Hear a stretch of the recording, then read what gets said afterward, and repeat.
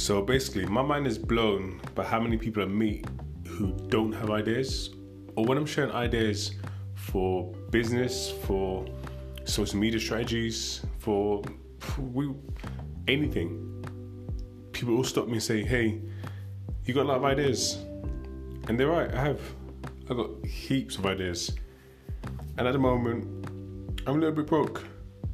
So for the next best thing is, rather than die of my ideas, why not share them with the world?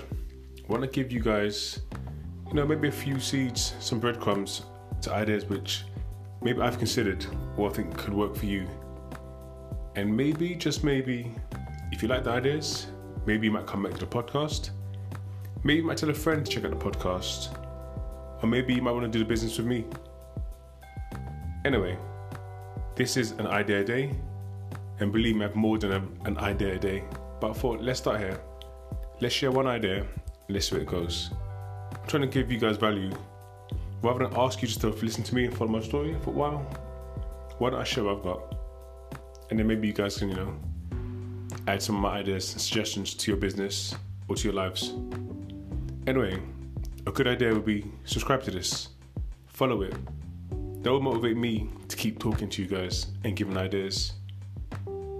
Have a great day, night, morning, whenever you listen to this.